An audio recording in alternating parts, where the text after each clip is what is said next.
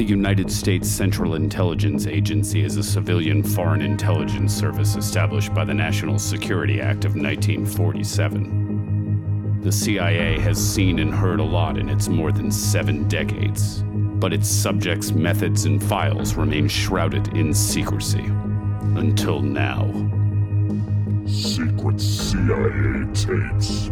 January 1962, backroom, Miami nightclub.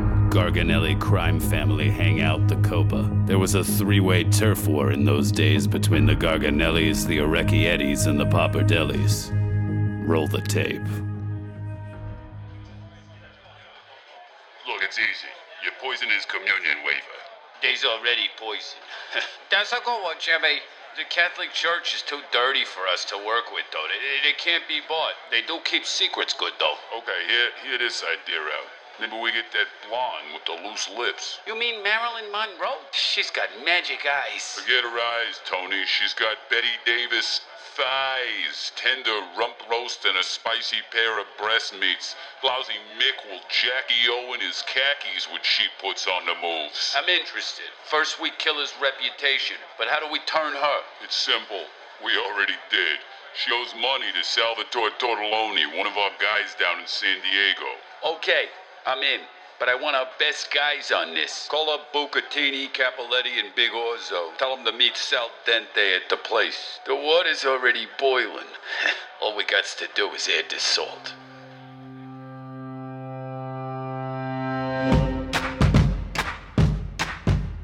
You're listening to Bricolage.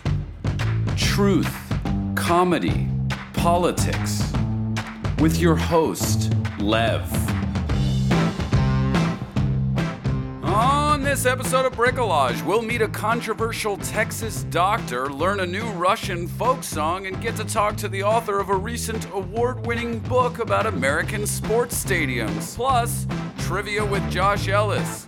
But first, sponsors! This episode of Bricolage is brought to you by Rafi Kohan's outstanding nonfiction book, The Arena, which has a subtitle longer than Melania's grounds for divorce. It's a work the New York Times Book Review called, quote, smart, readable, deeply reported and researched, engagingly personal, funny, and often surprisingly poignant. The Arena, now available in paperback. Also by the old guy in the locker room at the gym who's always naked. His testicles look like 2 grapes that fell behind a couch in 1979, and you can't stop looking at them. Aging, it just might happen to you.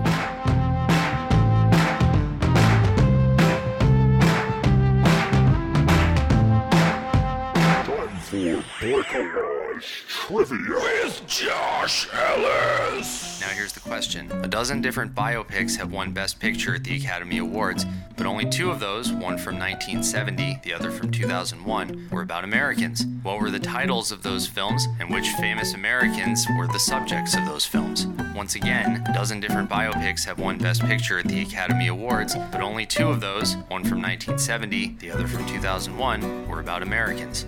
What were the titles of those films, and which famous Americans were their subjects?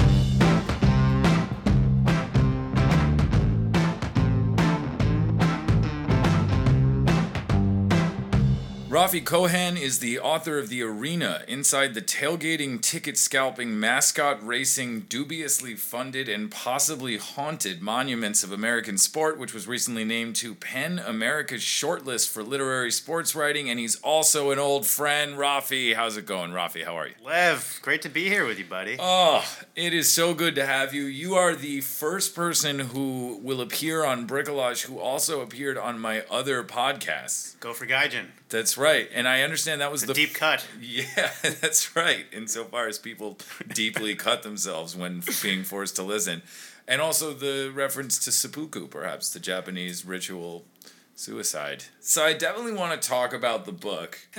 Not that I'm like a great interviewer or anything, but this is the first time I've interviewed somebody on Bricolage who has written a book that I have actually read. Oh, quite an honor. So the book is chock full of stories. I genuinely, sincerely recommend it to the 2 or 3 people that are listening to this shitty podcast. Hi, Lev's mom. What is the best story you couldn't tell in the book or didn't tell in the book that you can tell on this podcast? I wouldn't say there was any story that I couldn't tell in the book, but there were definitely some gems that just came out, during editing, whether due to space or just, because of particular narrative arcs and chapters that didn't fit the bill. One is, and actually because, Lev, you were one of my first readers during the writing process for the first and second chapter. Yeah, that's right. And I don't recall getting paid for that, but that's check must be in the mail. yeah, you earn college credit if you. Okay. Yeah, you can earn college credit. You may have read about this because it might have been in an early draft. But at AT&T Stadium in Dallas, where the Cowboys play. Jerry World. Jerry World, to those in the know. I received a behind-the-scenes tour from their director of engineering,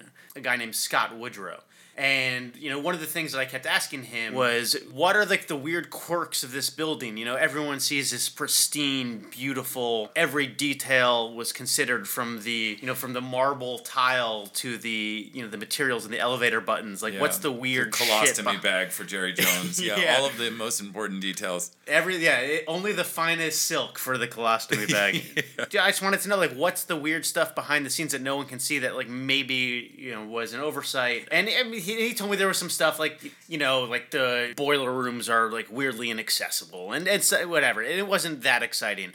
But then he did eventually tell me, not something that's weird behind the scenes actively now, but just a test that they went through before opening called, It was basically a drainage test. And what they did is they turned on every faucet in the building and flushed every toilet at the same time. It was for a test that they called the super flush. What they did was they got about 5,000 gallons of water per minute, draining on either side of the stadium at once. It's just insane. It's one of the world's most powerful toilets, that building. So they figured they were good to go. This building is the super flush. Truly, it passes the test. And yet, when the building opened, there were weird smells in the building. Clogs, from the pipes in the cooking areas, and also weirdly in the luxury suites. There were backups and fecal smells, unpleasant smells. And so after the games or the events that they were holding, since they opened with a concert, they went in to do the forensics and see what was going on. And it turned out that the pipes were in fact backing up because folks in the luxury suites in particular were flushing their underwear down the toilet.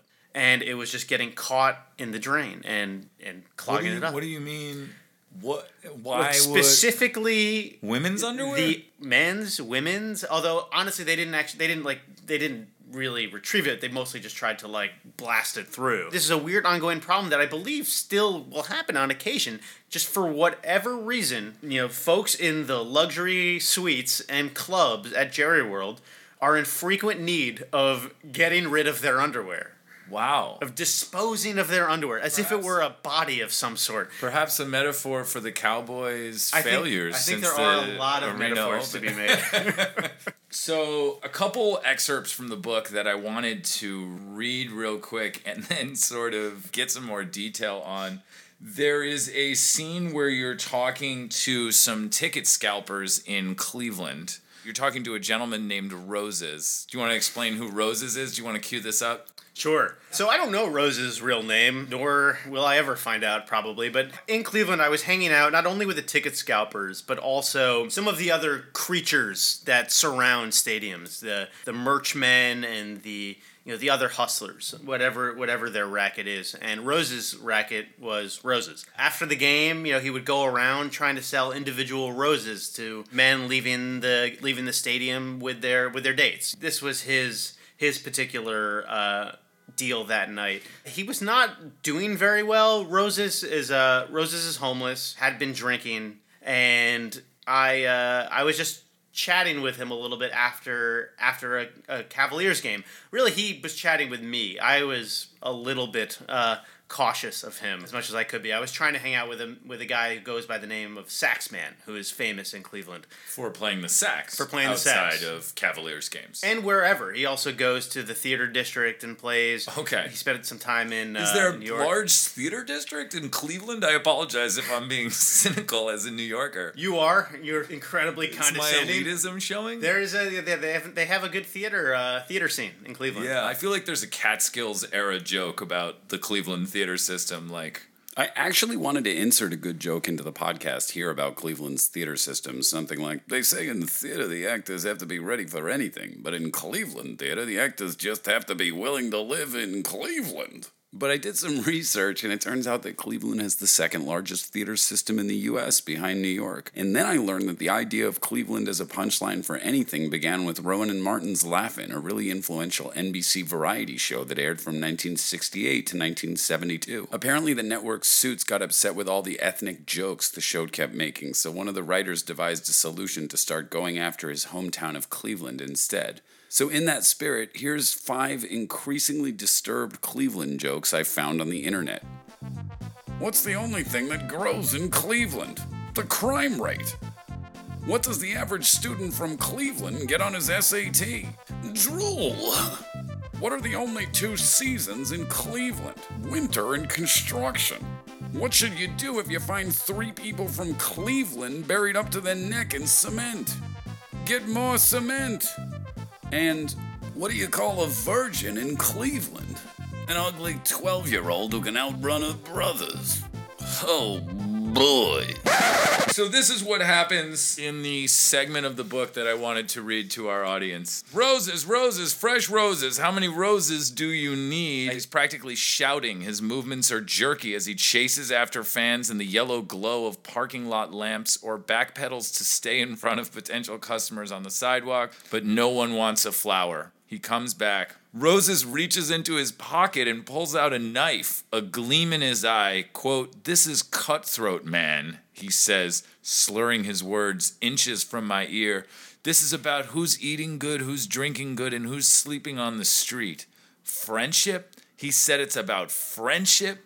Rafi, in telling the story, says he's not sure what Roses is talking about, but he nods along. Roses slides the knife along Rafi's back and holds it there. He's giving off a last grizzly before winter sort of vibe. Desperate, but I know he's telling the truth, telling his truth. Rafi, what was Roses' truth? You know, these guys who make their money outside of stadiums, if you scalp your ticket successfully, you're going home with $500 in your pocket tonight. If nobody buys anything, you're making zero. And depending on how close you're living to the poverty line, how close you're living to the hunger line, I mean, this is truly make or break on a daily basis. Right. So for a guy like Roses, he feels that desperation. He feels that urgency with every sale, with every person that he's talking to. I mean, this is not an abstraction. This is not like, oh, if I have a bad day at work, you know, I'll come back tomorrow and we'll be okay. I mean, there are real consequences of whether you make a sale or not.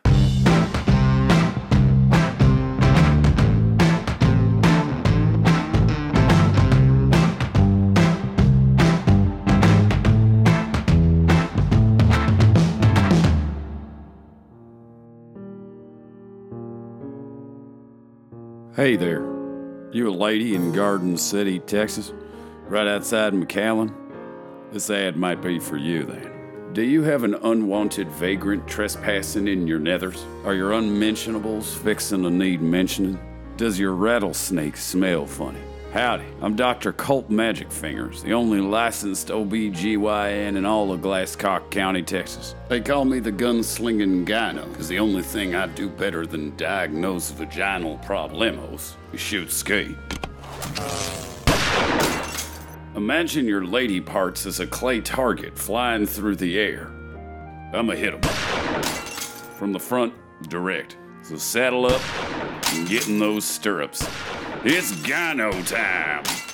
Time for Bricolage Trivia Answers With Josh Ellis. The question was, a dozen different biopics have won Best Picture at the Academy Awards, but only 2, one from 1970, the other from 2001, were about Americans. What were the titles of those films and which famous Americans were their subjects? The 1970 film was Patton, and of course starred George C. Scott playing General George Patton. In 2001, audiences were treated to Russell Crowe portraying John Forbes Nash in A Beautiful Mind.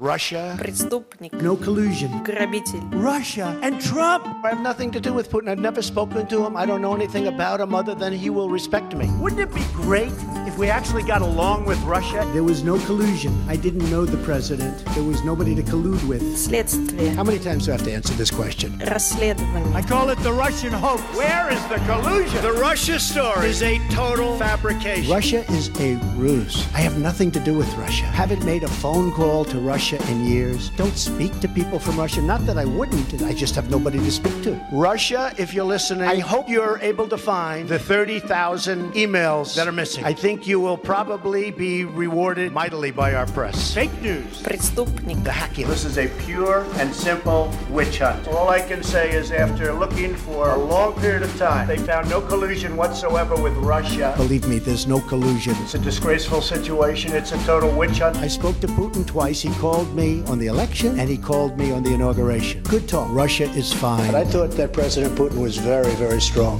Fake news and the Russian witch hunt. Have you seen any Russians in West Virginia or Ohio or Pennsylvania? Преступник.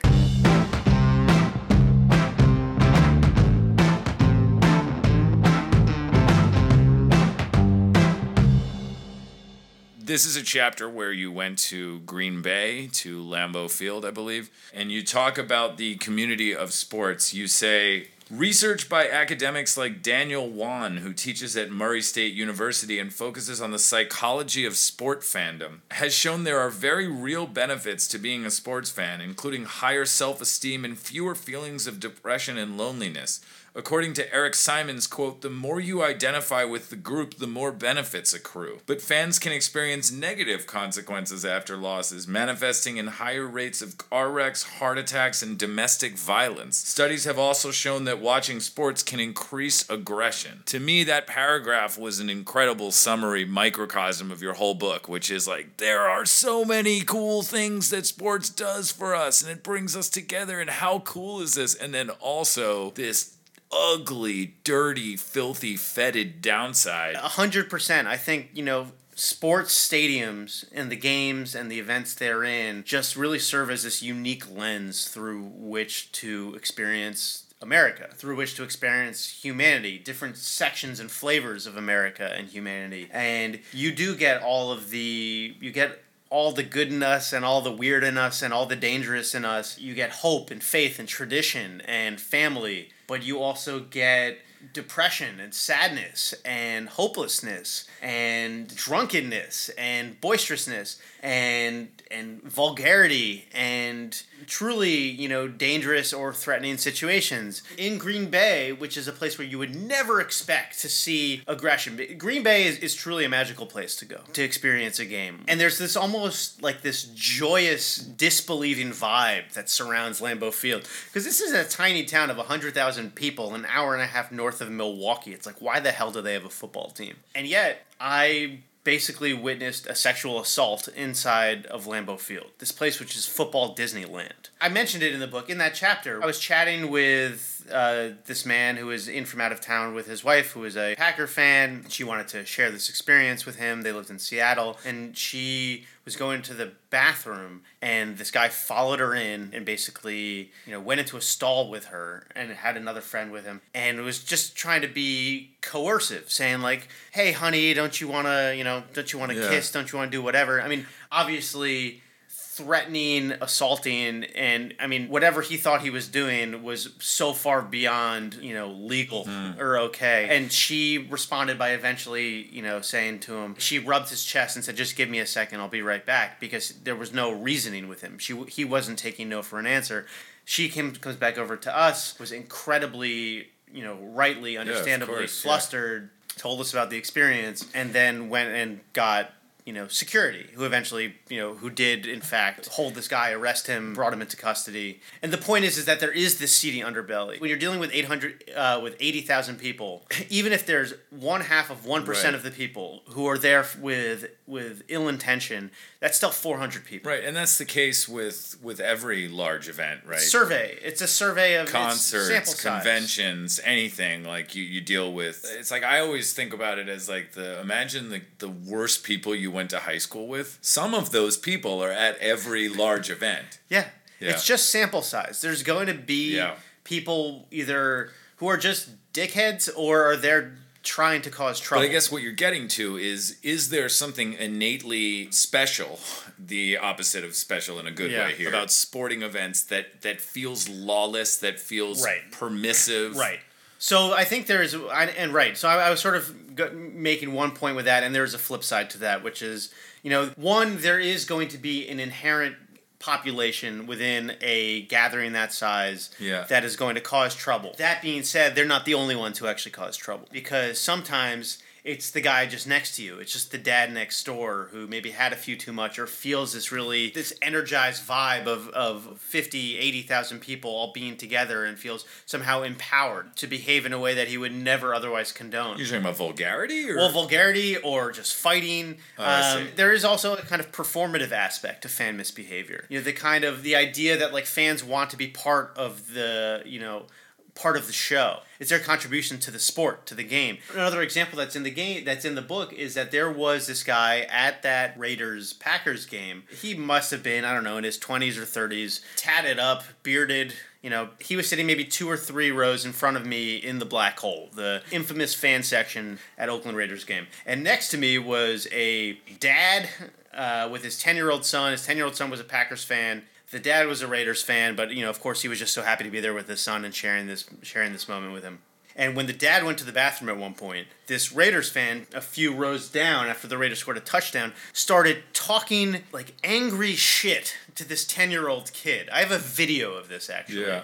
Where he was like literally like threatening to fight him, like ripping off his coat and saying, "Fuck you, little kid. What are you looking at? Fuck you, little kid," and giving him double middle fingers. This is a 10-year-old boy. And then, but after he did it, he turned around to look at his friends to see who appreciated this performance, who was going to give him a high five. And one of his friends did. And then he continued a little bit more before he settled down and play continued. So, but there's something in that performance, mob mentality, or just sort of spurring each other on, this sort of, tribalism, and also loss of individuality in that way. The fact that you feel like maybe, if we're all looting and I steal a TV, like, did I really steal the TV, or did we all steal the TV? Or like, is it right? What, there's something there that you... If you're talking about that night in 1996, by the way, Rafi, you definitely stole that TV. Oh, I don't know what you're talking about, man. Lev.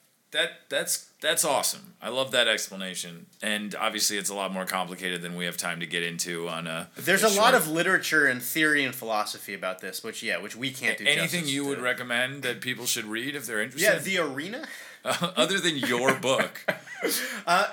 Eric Simon's book, which I quote a couple of times, is very interesting. I believe the title is. The Science of Sports Fans. Addendum to the podcast, it's actually called The Secret Lives of Sports Fans, The Science of Sports Obsession by Eric Simons. Is there some newfound appreciation for a particular sport or player that you picked up in writing the book? Like, are you just like a massive golf fan now? Like, what, is there anything that you... 100%. I mean, one is... I have a deeper appreciation for all of these people who kind of like work in the margins of stadiums. And I'm not just talking about the external economic ecosystems. Like the grounds crew, right? Exactly. Yeah. The grounds... I loved that chapter. Fascinating. And that's where I was going with this, is the grounds crews, the mascots, all those guys, the vendors. But the grounds crew in particular, I have such a deep appreciation for. Yeah. And the thing that I learned that I really didn't know was about sod farms.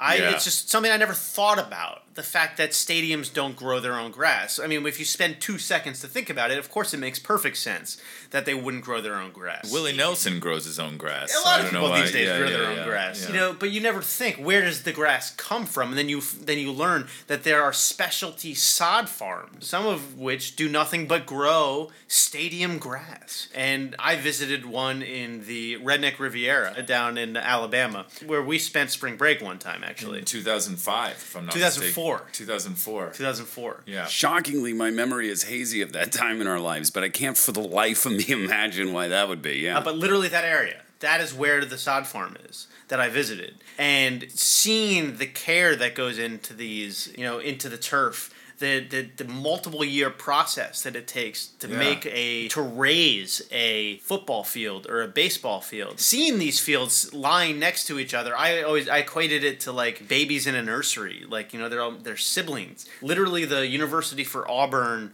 Auburn's field is lying next to Alabama University's field. You know, they're going to grow up and become bitter rivals, but right now they're just sisters. This talk of siblings sort of took me to childhood and dreams, and that is something that I think your book did a good job of talking about. Even though you weren't focused on the athletes, for a lot of the tangential people, a lot of these side economies or the people who help make the game happen, they were at their core fans of the sport from when they were a young kid. The magic of Lambeau, like that special connection that they felt to the players, to the scene, to the vibe, to the experience, all of that, like that's what leads them to join the grounds crew. Like, yeah, of course, they need a job, they want money, all of that. But I think that there's something special there, and it's tied to like your youth dreams. Like, that groundskeeper is never going to play for the Atlanta Braves. But you know what? Whenever the players kind of look at him, you know, or a fan looks at him, he sees that gleam in the young kid's eye, looking at the field that he's been working on all week long. Like, you know, there's something there. I don't know. What do you think? Yeah, I think so. I mean, there's especially the way you're describing that reminds me just of how people talk about the ushers at Wrigley Field, what they call Peter Pan syndrome. Like, basically, when you're in Wrigley, you never grow old. I spoke to an executive of the Red Sox who talked about a similar thing, which is basically that, you know, the ushers and the people that work around the sports have a real responsibility for maintaining that magic and cultivating that magic and passing that magic on. When an 8-year-old kid, a 10-year-old kid comes to a game at Fenway Park and sees an usher who gets to work at Fenway Park and thinks, this has to be the best job in the world. Right. You owe the kids. But that magic, maybe it's more real in some places than it is in others. But you can still find it, and I think when it does exist, it's pretty remarkable. Anything you wanted to add before I let this go? I'll tell you one more story which didn't make the book, which was maybe the scariest thing I did throughout this whole process. I mean, even scarier than having a knife pulled on me in Cleveland, which was riding the Olympic bobsled track. Oh, yeah. In Park City, Utah, which is now open for the public. You can pay to ride it. You know, I had to sign a pretty real waiver before. I'd have marked it up.